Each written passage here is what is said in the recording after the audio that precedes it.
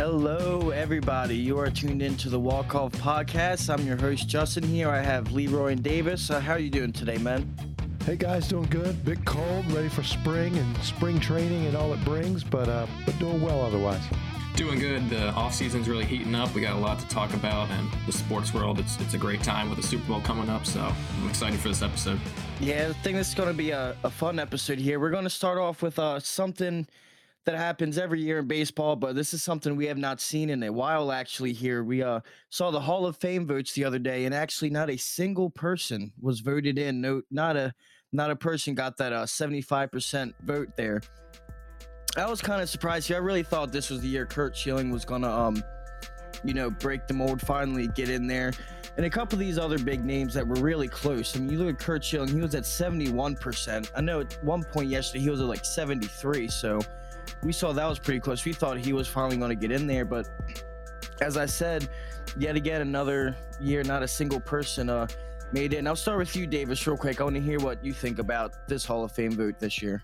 Sure. I mean, I'm not really going to speak much on Bonds or Clemens because I just don't think there's much to be said that hasn't already been said countless times on sports radio and TV for years now. So if you cheat at a sport, you don't deserve to be in the Hall of Fame. It's plain and simple.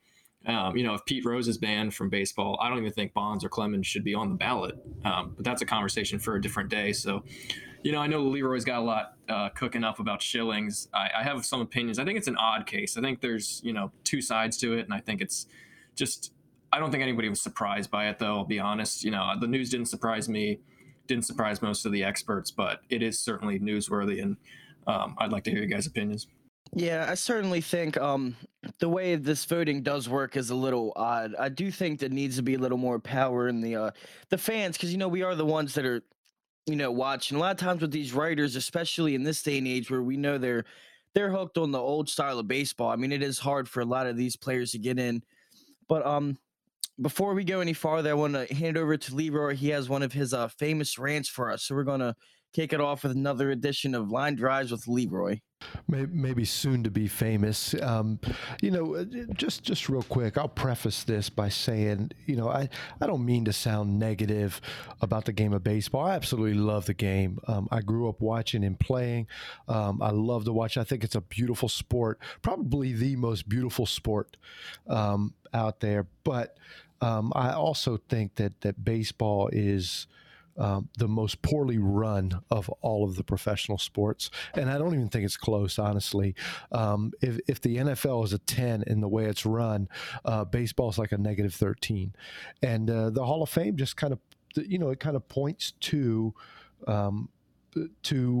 more of that in the way it's run. I mean, let's think about it real quick. What is the Hall of Fame? It's a museum. It's a museum of baseball's history that we can go visit. But yet the visitors, we don't have a say in what's included in that, to your point, Justin. It's members, the people that we hold up and say, these are the heroes of our sport. These are the ones that you should look up to and want to be like and strive to match their accomplishments. They're inducted by sports writers, none of whom majored in baseball history, majored in baseball statistics, none of whom even played in Major League Baseball. There may be one or two exceptions, but I don't know of any. And they judge players not just based on their baseball prowess. They judge them based on purity, integrity, friendliness, even. All of these qualities that have nothing to do with baseball and are impossible to judge.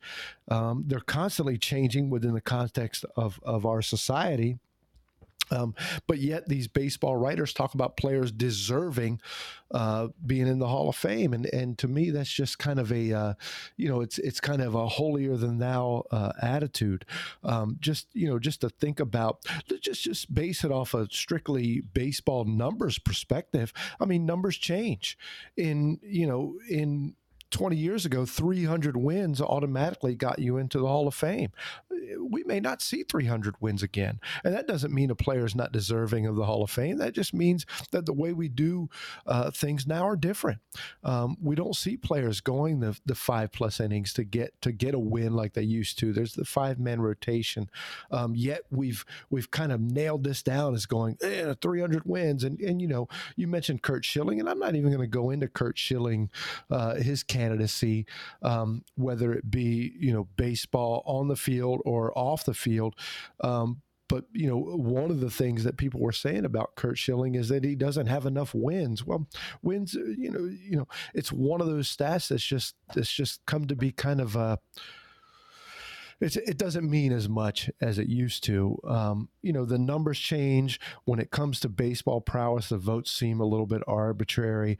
There seems to be no consistent standard. When it comes to numbers, again, 500 numbers is an automatic, right? That gets you into the Hall of Fame. Unless you're Jim Tomei, who has 612, yet he's out there not in the Hall of Fame. It just doesn't make no sense. And so let's turn a little bit to the off the field stuff. Again, these baseball writers are in charge of determining what's bad behavior, what's a dastardly behavior that says you don't get in, but you do. And, Davis, I'm going to disagree with you a little bit. You said if you're a cheater, you don't belong in the Hall of Fame. I don't necessarily disagree with that. However, there needs to be some consistency. And when we talk about Clemens and Bonds, who are cheaters, right? We're not going to argue that. We can't mention Barry Bonds not being in the Hall of Fame and not mention Whitey Ford, who freely admitted to doctoring the baseball when he pitched. And we joke about it. We laugh about it. Well, cheating is cheating. And we can't say, Roger Clemens doesn't belong in the Hall of Fame because he cheated, but it's okay for Mike Schmidt to admit in his book that he took greenies. As a matter of fact, from the 70s to the 90s, everybody took greenies. They all did. Mike Schmidt, Ted Williams is the one credited, in quotations, for bringing greenies into Major League Baseball. Ted Williams. Willie Mays was accused of having greenies in his locker room. Goose Gossage admitted to taking greenies. And you can compare, are there degrees of cheating? I don't know. But, we all know the effects of steroids. We know what they do to your body and they know what they do. But listen to the effects of greenies. Amphetamines, a precursor to methamphetamines. They speed up your heart rate. They heighten your senses. They heighten your alertness. They heighten your aggressiveness. They heighten your reaction time. Does that sound like a performance-enhancing drug to you? It sounds like one to me. In his book, Mike Schmidt, who again admitted to taking greenies, said the elimination of greenies could have a far greater impact on the game of baseball than taking steroids. But we're saying these are okay. These are not. This is a performance-enhancing drug. You can't take this and get into the Hall of Fame, but this is, and you cannot. And let's not forget, when it comes to steroids, that we have people that are highly suspected. And correct me if I'm wrong. I think Bonds was noted as, at one point, testing positive, but I don't think Clemens was. I don't think Clemens ever tested positive. We might need to fact check that. But we also know that Pudge Rodriguez was suspected of taking steroids. He's in the Hall of Fame. Jeff Bagwell was suspected of taking steroids. He's in the Hall of Fame. Mike Piazza was suspected of taking steroids. He's in the Hall of Fame. And what's the difference in those guys and Bonds and Clemens, McGuire and Sosa? Pudge, Bagwell, Piazza, they're all considered to be nice guys, right? They're nice guys. So we let them in. It's funny in doing some research, Mike Schmidt was not a unanimous Hall of Famer. As a matter of fact, no one has been except for Mariano Rivera. And one of the voters that didn't vote for Mike Schmidt because he didn't like that he never saw Mike Schmidt sign autographs. He didn't like that he felt that Mike Schmidt didn't help the younger players out when they came into the game. So he didn't vote for him. It had nothing to do with baseball. It had to do with what he thought was a bad person. So that just kind of turns me to another point of this ridiculousness that is the Major League Baseball Hall of Fame, is this unanimous vote. So this year they didn't find anyone worthy of being in the Hall of Fame. That's fine. Maybe there isn't anyone on the ballot that quite deserves, although we could argue, right, Bonds and Clemens and Curt Schilling. But let's not forget that in 2014, 16 baseball writers looked at their ballot and decided that Greg Maddux did not deserve their check mark. Blows my mind. 3 people looked at their ballot and decided that Ken Griffey Jr. did not deserve their check mark. 9 people looked at their ballot and decided that Hank Aaron did not deserve their check mark. Hank Aaron. Now,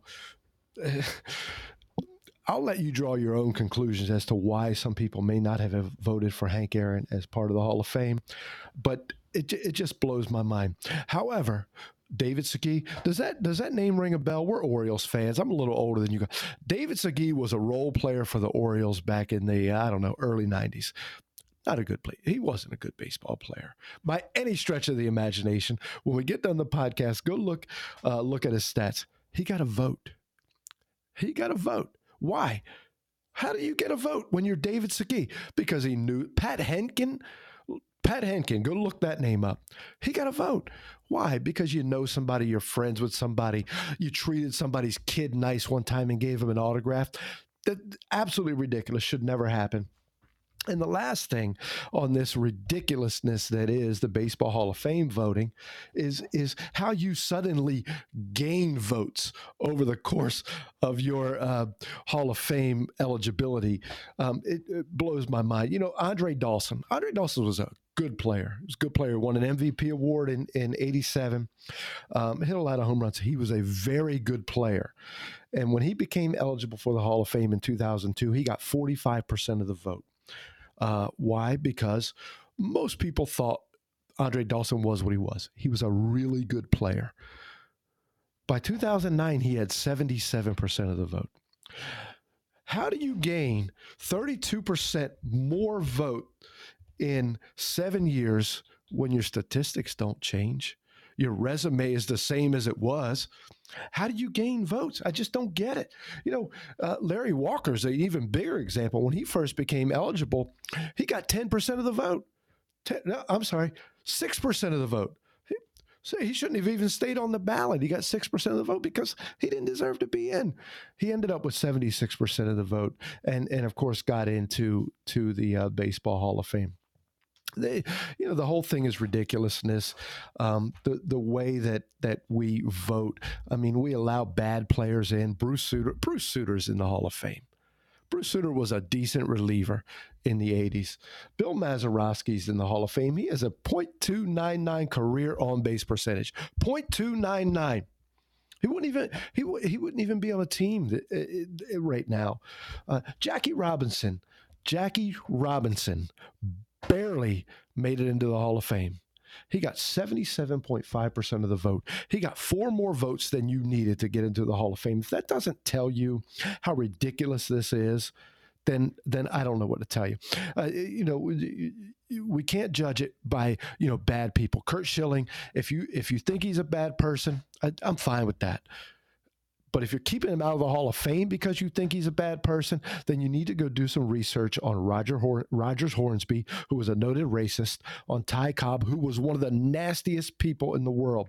We cannot allow people in the Hall of Fame based on their personality traits if we're not going to go back and kick some folks out. We cannot hold people like Barry Bonds and Roger Clemens out of the Hall of Fame because of their steroid use, but allow their enabler, Bud Selig. Bud Selig enabled this. He turned a blind eye to steroids for years. And yet he's in the Hall of Fame. And if you believe Bud Selig's story that he didn't know, then we have to believe people like Clemens who say, no, I never did it. It's just ridiculous. So you know what? For me, the Hall of Fame will live in my mind. I'll go back. I'll consider guys like Bonds and Clemens because I watched them play. the best players I've ever seen. I'll go back and watch their YouTube video, and who cares? They don't get a plaque in some museum who's voted on by a bunch of guys that happen to write about the sport or did write. We write about the sport. We should get a vote, right? So anyway, I'm gonna close it up with that. I think the Hall of Fame is a farce. I think it's a fraud for baseball, and unless they make some changes, it's going to continue to be that. And we shouldn't hang our hats as baseball fan on some arbitrary vote by some members who write about the sport.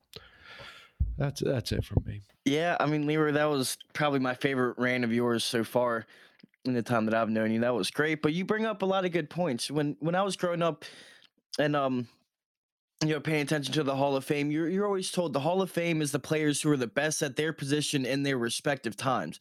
And I mean, there's absolutely nothing off of the field that has to do with how they are, skill wise on the field. And then when it comes to it's kind of like a popularity contest, and just the problem is you're getting voted on by Lord knows who group of men that don't have any wherewithal of today's baseball, as you're saying, which is a very good point. So, of course, we all love the Hall of Fame, but I don't put too much stock in it myself anyway. I think the Baseball Hall of Fame is a lot weirder to get into than a lot of the other Hall of Fames. You watch the NFL, it seems like they get it right every year, like spot on. That's it, and that's the thing you have to think about. Like we don't have these conversations around any other Hall of Fame except maybe the WWE, but of course that's some arbitrary pick by one man. We don't have these conversations around other people. We argue a bit about who should be in and who shouldn't, but we don't say this is a bad person, this person cheated. It is what it is. But in baseball, because of the way it's run, we argue about it. And when you see someone that someone didn't vote for Ted Williams to get into the Hall of Fame, admittedly, because he had a personal grudge. What? I mean, I think with a lot of these players, there's really nothing else beyond that. But then the problem is you give these people the voting power, then it does matter, because that's what's determining. And the thing is, I believe it's that there's only so many votes you can give out on a ballot. And my biggest thing with this is if you're sitting there between two guys and say, for example, just on this ballot, you've got your one vote left and you've got Kurt Schilling or someone else, let's say Manny Ramirez in this case is, and you look at, deservingly, Kurt Schilling deserves this vote, as Manny Ramirez was never a bad baseball player. In my opinion, he's one of the greatest I've seen. He was, my generation. But then they say, I'm going to vote for this other guy because he is kind of a jerk. And that really doesn't make sense, because you want to go by the logic you said, Leroy, about talking about how players, maybe they might not help the younger players. Let's look at one here in the NFL. If we're going to go by that logic, Brett Favre isn't in the Hall of Fame because he was mean to Aaron Rodgers. And what is Brett Favre? One of the greatest quarterbacks of all time is Jared Hobson. On this one, he would agree with me. But going by that logic, you're completely right. And the fact that with baseball, and there's so many more players to look at in terms of what they play, I do think it is a little ridiculous. Luckily, I think when we look forward to next year, who might be on the ballot, I think we're going to have a little more of a straightforward ballot then. But we saw how this one, even Kurt Schilling went as far to request to be removed from the ballot as well. I thought that speak volumes, because to my knowledge, that's the only person I've seen that has done that. Now, correct me if I'm wrong, but as far as I know, I've never heard of that before. There was one person, and I cannot think of who it was, but I'll go back and do a little research. There was one person that requested to be taken off the ballot, and he was not. That request was not honored, and I don't think Kurt Schilling's will be honored either. But Justin, just to go back to something you mentioned earlier, that's one of the issues is, why do we have a limited number of votes? If there are 15 players deserving to be in the Hall of Fame, why aren't you voting for 15 players? And that's part of why, people hold back their votes and, I'm going to vote for this guy in 2 years, but I'm not going to vote for him now. You vote in who's deserving. And And I don't know. I don't have the answer, and maybe that's a little bit hypocritical to come out with the criticisms without the answer. But I think the four of us, you, me, and Jared could probably get in a room and come up with a system that's better than what's out there right now. Yeah, I always thought it was odd with baseball how it's almost not even like, is this player going to make the Hall of Fame? It's more so, is this player going to beat out the other players that are next to him on the ballot for the Hall of Fame? And that's what really doesn't make sense there to me, because Hall of Fame players get snubbed because there's slightly better Hall of Fame players taking the limited number of votes on their ballot. But Just one more point on this, and then I'll let it go. One of the issues too, and I don't know if this is true in other sports, is that the ballots are anonymous, and I really think if we started publishing people's ballots to hold them a little bit accountable, because I want to know, who did not vote for Greg Maddux. You have got some explaining to do. Who did not vote for Hank Aaron? You have got some explaining to do. You know what I mean? Who didn't vote for Cal Ripken? I mean, somebody didn't vote for Cal Ripken. You need to have your feet held to the fire and explain to us. Maybe it's a decent explanation. I don't know. Someone didn't vote for Nolan Ryan, and they said, Nolan Ryan's career win percentage was 0.5. It's a ridiculous reason, but at least it's something. These guys get to hide behind a curtain of anonymity and don't have to tell us why they're not voting for folks. And maybe that's step one, making the ballots public. yeah, I actually don't think that's a bad idea. Luckily, in today's world, I remember the other year when Derek Jeter missed, what was it, that one vote? I think through the power of social media, they did almost confidently figure out who it was. But, as these young digital FBI agents can do, we couldn't do before. So not being anonymous certainly would help that issue. But we're going to move on here, talking about Hall of Famers. So we're going to talk about possibly one of the greatest Hall of Famers ever. Hank Aaron actually just passed away this past week at the age of 86. I was going to mention something when we talked about the Hall of Fame. A big part of that is you're looking at the best players of their time, and there's always a standard you compare them to when you say, oh, this guy is a Hall of Famer like blank and blank. I think there's no questions asked anywhere in the sports world, not even just baseball. Hank Aaron, certainly one of those guys. When you say, is this guy a Hall of Famer? Oh, can he hit like Hank Aaron? That kind of sets the standard there. I want to pick out one thing before I go to you both, that this has always struck me as absolutely wild when it comes to Hank Aaron. As we know, 3,000 hits is one of the greatest accomplishments in the entire world. I mean, there was a whole movie about, the guy coming back and trying to get his 3,000 hits. It's incredible seeing someone do this. While hitting 3,000 hits, Hank Aaron still hit 755 home runs, right? Take out every single one of his 755 home runs, and guess what he still has? Is over 3,000 hits. And I think that is incredible.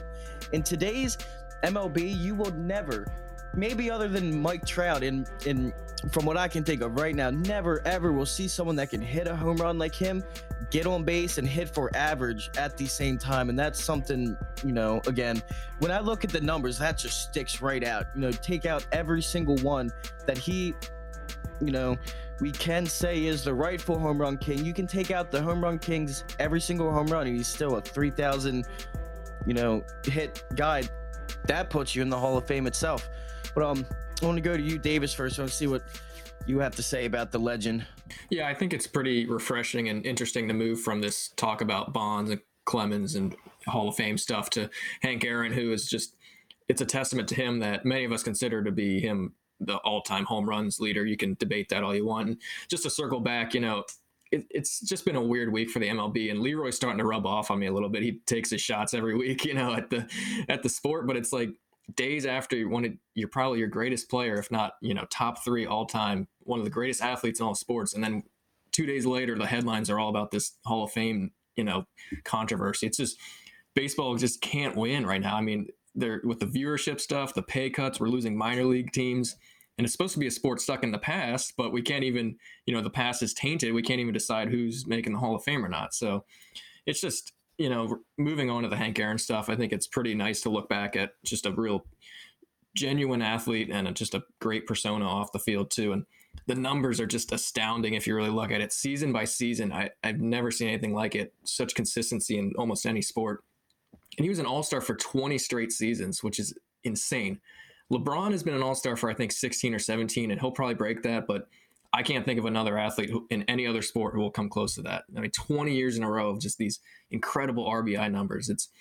And all of this was being done, receiving constant hatred and death threats because of the color of his skin in a very different time in America. And I think that's just a testament to who he was, and playing in Atlanta nonetheless, becoming a hero of that town, and a hero of the sport of baseball, I think just carries even more weight than his numbers. And not only that, but just his character. If this is before my time, but if you've ever seen anything about him, you know his character. And I think the memorial actually was a pretty good reflection of that too. No one hardly mentioned his stats. It was all about the person he was, the impact he had, and not just in sports, but just the entire country in a much different time. And the thing Chipper Jones said I really liked, when he was getting drafted, I guess Atlanta's front office was kind of back and forth on whether or not they're going to draft him or not. And I guess it was Hank who was kind of the final deciding vote that they should get Chipper Jones. And obviously that was a great decision. And I think that's just a testament to his knowledge of baseball and of character, because Chipper Jones is, a great person as well. So, I mean, he'll live on forever. The Henry Louis Aaron Fund is going to work to, I think, promote minorities throughout sports and players, coaches, personnel. So his impact will live on far past his death, and same thing as his numbers will as well. He's a legend that will never be forgotten. Just hearing you guys talk about Hank Aaron gives me chills a little bit. I think about Hank Aaron almost every time I watch a baseball game. As I'm watching a game, and the batters of today, I really sound like an old man sometimes. As the batters of today stand in and take ball one and step out, readjust their gloves, step back in, take strike one, step out, readjust their gloves. Hank Aaron hit 755 home runs using nothing but dirt. He never wore a batting glove. If that doesn't talk about toughness and just the way the game has changed, it just blows my mind. One thing I think about when I think about Hank Aaron, he's the all-time leader in total bases. Hank Aaron hit 70 home runs off of future Hall of Famers. We can go on and on. Davis mentioned, the 20 All-Star games. We all know about the 755 home runs. We could go on and on and on about his accomplishments on the field. But it takes a special person to do what he did off the field. He accumulated stats on the field. He was the recipient of the Presidential Medal of Freedom in 2002. He may have done more in his lifetime to promote baseball to inner city, low income, and minority youth than anyone in the history of the game. A legend gone, and his character matched his play on the field. Probably went through more on the field and off the field than anyone except for Jackie Robinson, honestly. Sad day for baseball. But lucky for us, Hank's legacy will live on. Yeah, I truly think. Me and Davis can certainly vouch for this being the younger generation. Hank Aaron is one of the people. When you think baseball, you think Hank Aaron. It's just synonymous, one with the other. When you think, same thing when you think of people like Babe Ruth or Lou Gehrig. You think Babe Ruth, Lou Gehrig, then you get down, then you think Hank Aaron. He's one of them. And that's something, the way we look at the way Jackie Robinson is held on his standard in the MLB nowadays, which is very good and he should be. I really hope Hank Aaron is looked at in the same way for not only what he has done on the field, but I think to see what he did off the field is also a very important thing for players and fans today. I definitely think we could use a dose of Hank Aaron in the league right now. I think you could all certainly agree with that.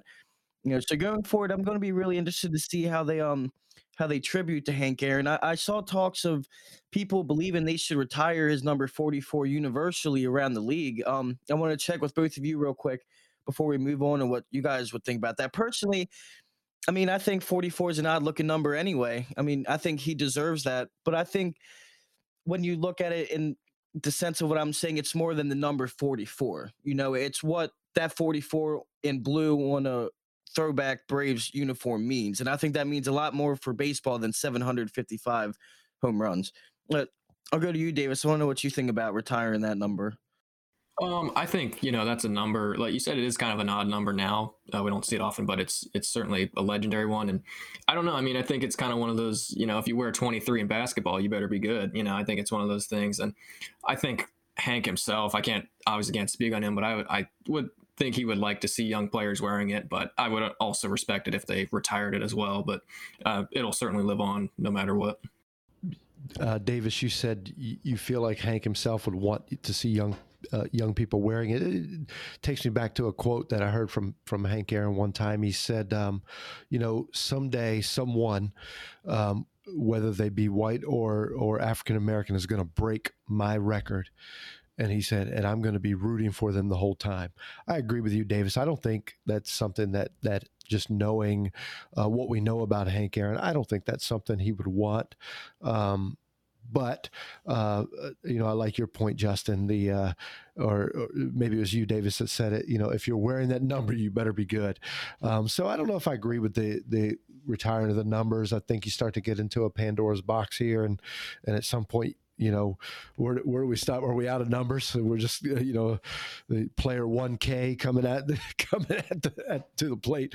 But one of the things, if I could just say one more thing about Hank Aaron, each sport has their iconic moments that any fan of the sport should be able to just kind of watch and go, yep, I've seen that before. And, Hank Aaron's breaking of Babe Ruth's record and running around the bases and the people running and jumping around him. It's just one of those iconic moments in sports that maybe top 10, maybe even higher than that, as far as iconic moments in sports, that if you've never seen it, you've got to go back and watch it.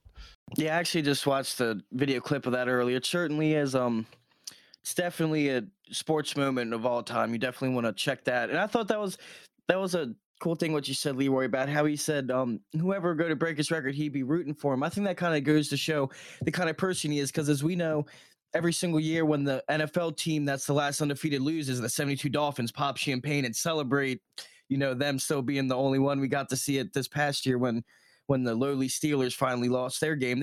They all posted the video to the Washington football team. Shout out my team. Yep, even better. Do you remember there was a video of them on Sports and on Instagram, all popping champagne? You had Larry Zonka at what age he is now, look like he could still go 17-0. But I thought, yeah, it's a really good way to look at how great of a person Hank Aaron is, I think, in itself. So that's very great to see. But now we're going to get into some actual baseball here. Finally, we're going to talk about a big free agent that we've been waiting to sign. In JT Realmuto actually finally signs back to the Phillies, the 5-year, $115.5 million deal. And I think it's real interesting. It's hard for any team, especially when you just had this kid, to say, "Oh, we're not going to re-sign him." But I don't know.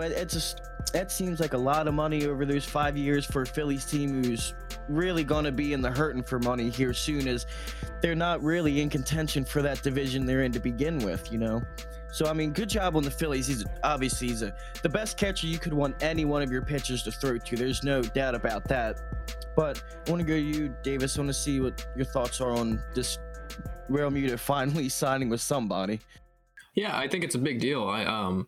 It's a big signing. I think it's the most Philly thing ever that this roller coaster offseason JT has. He ends up back with the Phillies. I mean, like, how do you feel about the confidence your team has in you after all that? But no, I think it's the business of it. LeMahieu, same thing. But I just want to look at the NL East a little bit. The Nationals, quietly made some good moves, and the Mets have obviously improved exponentially, and they might still not be done yet. And then we got the Braves, who were a game away from being the Dodgers. And then even the Miami Marlins made a little run last year. So I think the Phillies had to make this move in order to stay competitive in the NL East. I don't see any way that they could have let him walk and then still been competitive. So you got your two anchors in Harper and Realmuto, and Harper spent the whole season trying to get the team to re-sign Realmuto. So you got to imagine that appeases him. He would have been just pissed all year long had they not brought back who I think is the best catcher in baseball. I think many could make that argument. But you got to build around it now. They got the best catcher in baseball who's going to make your bullpen a lot better, but they need to get a couple pitchers in there, I think, and maybe solidify that outfield. But I just think the Phillies, this is a move they had to make. I think waiting so long to do it doesn't look good. But ultimately, JT could have gone to the Mets or another team in the division too. So it's just a move they had to make in order to stay competitive. And a team in Philadelphia is not going to just, sit and let everyone walk and have a terrible year. So I think it's just a move they had to make, and we'll see where they go from here. Yeah, I completely agree with Davis. They had to do this, right? They had to at least keep. I don't want to say keep pace with the Mets and Braves, but at least not fall further behind on the field and off the field. I think this is a nice a nice little olive branch to their fans who.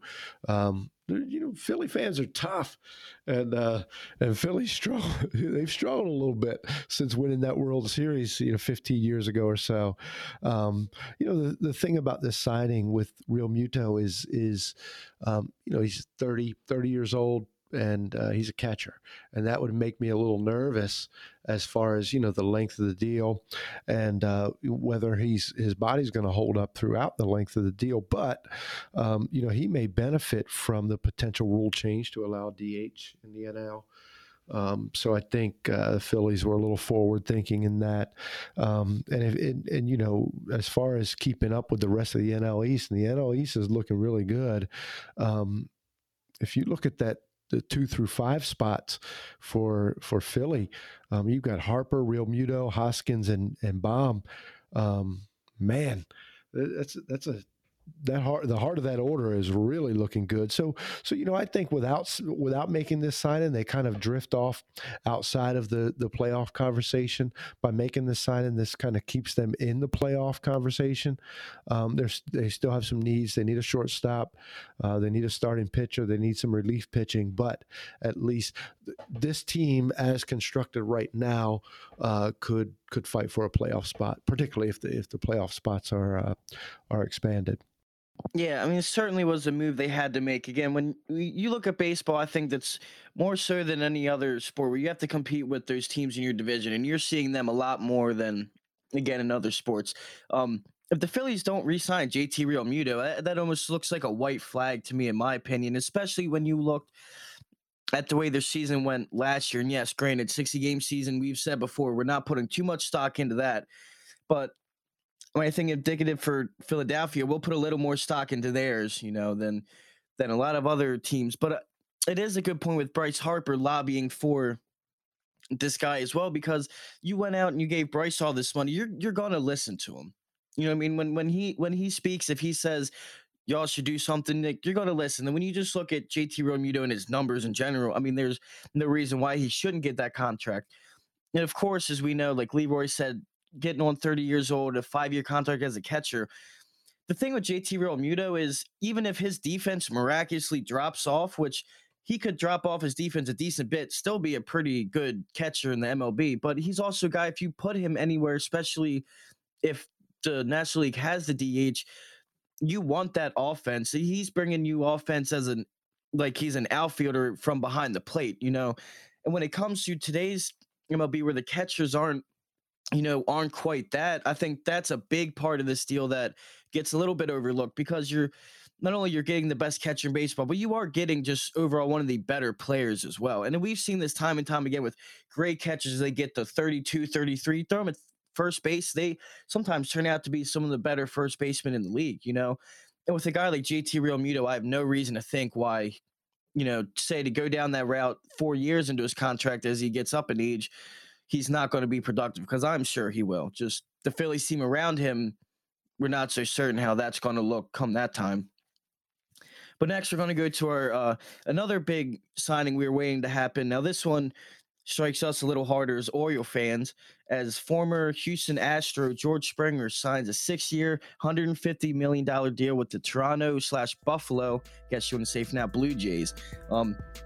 Wow, this is a power move. I mean, the Blue Jays kind of came out of, I don't want to say came out of nowhere last year. We know the farm system they had cooking up and the prospects and all that, with Nate Pearson also coming out on the mound, Bo Bichette and Vlad Jr., all of them.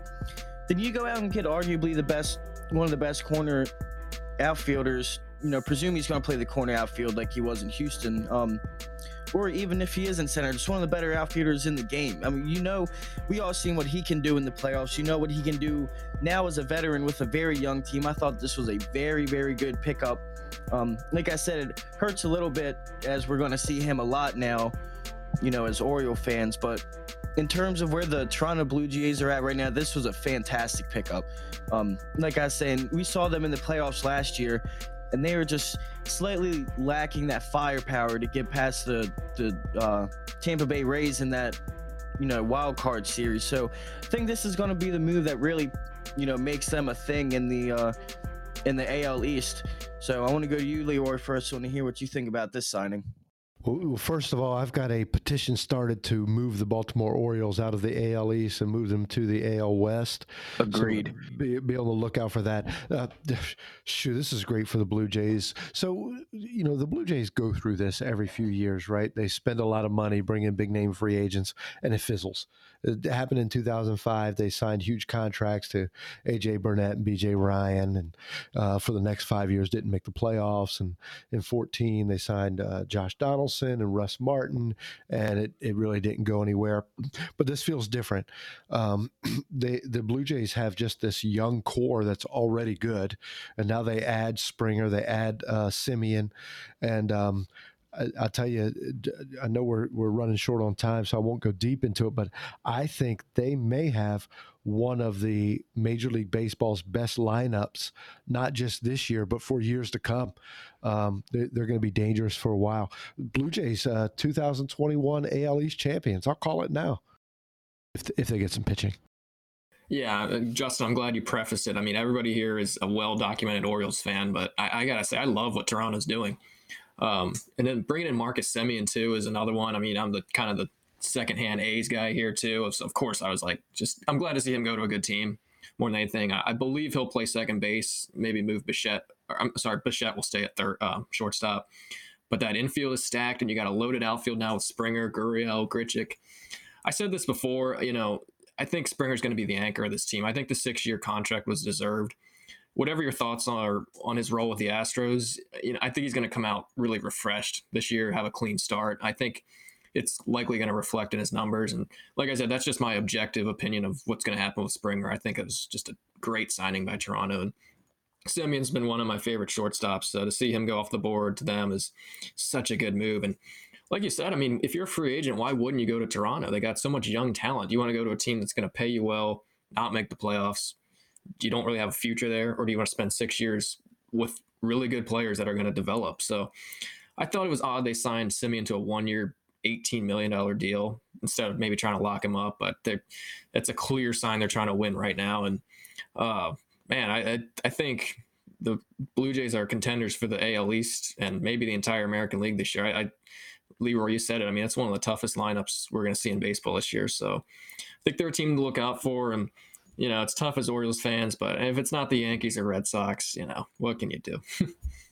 Yeah, certainly a good move on both of them. I look at the George Springer signing is there's all these free agent signings where you're signing a good free agent, and there's free agent signings where you're going out and getting your guy. The Blue Jays went out and they got their guy, and then with Marcus Semien here for 18 mil for 1 year, I do think that is a little crazy. But again, that, like you said, Davis, that kind of does show they're going to win now. And the biggest thing you see with playoff teams is they finally break that barrier. They get in the playoffs. It's almost like get your feet in the water, and then next year you dive in head first, So it bless my Oriole heart, but I would say I'm a little excited to see what the Blue Jays have cooking up for this upcoming season. Luckily for us, we'll get to see a lot of that. Justin, you mentioned the Springer in the playoffs. So Springer's played in 63 postseason games in his career. That's more than the entire Toronto Blue Jays roster combined. And then my big thought with that also, when we talked a lot about the Astros. I mean, man, I had a field day all last season, making fun of them. If you look at one guy who seemed completely unaffected by it was George Springer. He seemed like he was the only one who came out last year and was actually hitting the ball. I'm going to talk about a $150 million contract. I mean, this man deserves it, and he's getting it on a team where he's going to play a big part, like we're saying, in that what is going to be a very good lineup. So speaking of the Yankees, they might have to look out a little bit, but they are certainly acquiring the rotation to compete in that division and the rest of the league in itself is here they have just acquired Jameson Talion from the Pirates. I mean, this is just take candy from a baby over and over. There's poor Pirates. I mean, they got 4 prospects for Talion here. This is what bugs me is the Yankees will go out and get who potentially here might be their number 2 starter, and they don't give up a single top 10 prospect out of 4. I think that's a little alarming to me. We know how the Pirates have been this offseason. I mean, Leroy, you had one of your rants about that, but I think that's crazy to me. I'm sorry. I don't mean to rant about that myself, but it's almost like the Pirates signed a deal to take over as the Staten Island Yankees as their other minor league team at this point, you know. So real quick, I want to hear what you guys have to think about that. Leroy, I'll go to you first. Yeah, I was going to say the same thing. The Pirates have basically become the Yankees AAA team. It's you know, first of all, from a Pirates perspective, just go back and listen to the last couple podcasts. You know, I hate it. I hate that they can't re-sign their stars. Listen to what their rotation could look like. Garrett Cole, James Taillon, Charlie Morton, and Tyler Glasnow should be the Pirates' top 4, but it's not. As far as the Yankees go, so the Yankees are really, you know, they're kind of mimicking their lineup, their home run or strikeout this coming year, particularly when it comes to their pitching staff. They got a lot of guys on their, you know, on their team in general, pitching staff particular, that are either going to come out and compete with one another for Cy Youngs, or they're going to end up on the injured list. So if everything works out, the Yankees are going to be playing the Dodgers or Padres in the World Series. If it falls apart, you know, they'll be lucky to sneak in as a wild card. In worst case scenario, they finish behind the Baltimore Orioles if everything falls apart. But you know, they're taking a lot of chances on these guys with injury histories. I think Taillon, he's had at least 1 Tommy John, maybe 2. But you know, looking at their starting lineup, Cole, Taillon, Kluber, in June, they could get back Severino. That's a nasty front 4 there. If everything works out like they want it to. And real quick, Davis, before I go to you, I want to say the one big thing we've heard we watched the Yankees go to the last 3 LCSs, in a way you could say blow it in all the last 3. The only thing that is stopping them from truly being an absolute Los Angeles Dodger powerhouse is their pitching. And then what do? I mean, they go out and just get some of the better named pitchers here. And again, they did it like they just robbed the baby. So that's really going to be interesting to see how that works out. But Davis, I'll jump over to you real quick. Yeah, it's always foolish to sleep on the Yankees, especially coming off of last year, which was a shortened season. It was an up and down year for them, and I fully expected them to come out firing in free agency. They always have money to spend, and Taillon really beefs up New York's rotation. I think they really needed it. Leroy kind of pointed out, though, there's bringing in him and Kluber as 2 low risk, high reward type of guys, and I think, man, it could be a really good rotation. And he didn't pitch in 2020 because of Tommy John, but he's a career 3.67 ERA. So I think, you know, if he can stay healthy, this is a great move for them. And you know, the Yankees are a team that you just can never sleep on. So I'm not going to knock them too hard for last season because they're just always going to come back strong. And that lineup they have is so powerful that, you know, sometimes the pitching can just be decent enough to get you through, kind of like we've seen with the Dodgers in the past.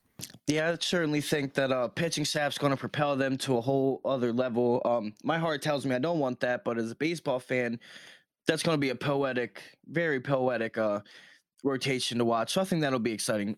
But real quick, we're going to finish up here shortly. We're going to run over to our friend Jared. He's going to give us our 7th inning stretch. All right, boys, we've got to start off the stretch every week with the trivia question. We already know Leroy and Justin are tied 1-1. Davis holding the 0, but he still can come back, and maybe he'll do it today. Here is the trivia question this week. Who was the first Major League Baseball player to pitch a ball over 100 miles an hour? Think about it. Let me hear some guesses. I'd go Nolan Ryan. Nolan Ryan or Randy Johnson.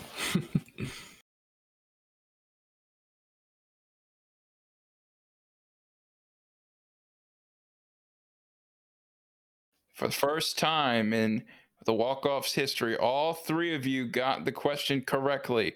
It was Nolan Ryan. Nice job, guys. On September 7th, 1974, in a game against the White Sox, the Angels pitcher Nolan Ryan became the first player to break the 100-mile-per-hour barrier when one of his pitches was officially clocked in at 100.8 miles per hour. Great job, guys. You each got a point this week. Let's go. We're on the board for all of us. Davis, unfortunately for you, they both got it right as well, but you are on the board.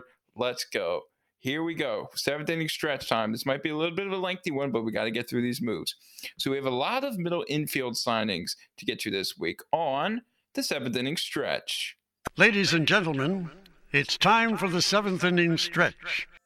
Okay, first off, the Twins have reached an agreement with free agent shortstop Andrelton Simmons on a one-year, $10.5 million contract. This move will force Jorge Polanco to go over to second base, while Luis Arraez will fulfill a utility role for the Twins. Next, the Indians are nearing a deal to re-sign second baseman Cesar Hernandez to 1 year, $5 million with a club option for 2022. He will lock up second base for that new-look Cleveland team after the departure of Francisco Lindor. Next, Tommy La Stella is staying in the Bay Area, except this time he'll be playing for the San Francisco Giants. The deal isn't finalized yet, but it's being reported that it will be for 3 years. That's pretty crazy. Shortstop Freddie Galvis heading to Baltimore to our beloved O's on a 1 year, $1.5 million deal. Galvis gives the O's a veteran man up the middle while also giving the team leverage at the trade deadline. And lastly, for the infield, middle infielder Jurickson Profar returning to the Padres on a 3 year, $21 million deal. It's going to be interesting to see his role. He might be fortunate in that utility role as well. Two catchers have found new homes around the league as Wilson Ramos has signed a 1 year deal worth around $2 million to the Detroit Tigers. He returns to the AL Central for the first time since the beginning of his career with the Minnesota Twins. And Blake Swihart signed a minor league deal with the Washington Nationals as he will fight for the backup role during spring training, of course, behind Mr. Yan Gomes. And finally, we have some pitching signings here. Two left-handers have found new homes this season. Closer Brad Hand is heading to the nation's capital on a 1 year, $10.5 million deal. He will fight for that ninth inning role with names like Daniel Hudson and Sean Doolittle. Aaron Loop is heading to the Mets on a 1 year deal pending a physical. And right before we came on the show, it was announced that right-handed side armor, of course, one of our favorites, Darren O'Day, has signed with the Yankees. 1 year, $2.5 million. He returns with his good buddy Zach Britton in that Yankee bullpen that seems ever so dangerous. But guys, I'm gonna give it back to you. Great show today, by the way. Thank you, Jared. We can all see that off season's finally starting to really heat up there, as we had a lot of moves. But unfortunately, it's about time for us. I'm gonna give us this is pretty cool today in baseball history. As we know, once we're getting into January and all that, it's a little abstract of these findings here, but this one I thought was pretty funny. Back in 1937, on January 27th, the Cincinnati experiences the worst flood in its history when the Mill Creek overflows its banks. So what this happened was the entire Crossley Field's lower stand was submerged in like 20 feet of water. So naturally, their pitcher Lee Grissom and the team's traveling secretary hop into a kayak and go from left field to the pitcher's mound in a boat in the water in Red Stadium. So I thought that was pretty funny. I'll tell you, if Camden Yards ever floods, the last thing I'm doing is hopping in the boat and getting to the pitcher's mound. But I hope you all enjoyed today's episode. We were looking forward to see you next time, but for now it is time to walk it off.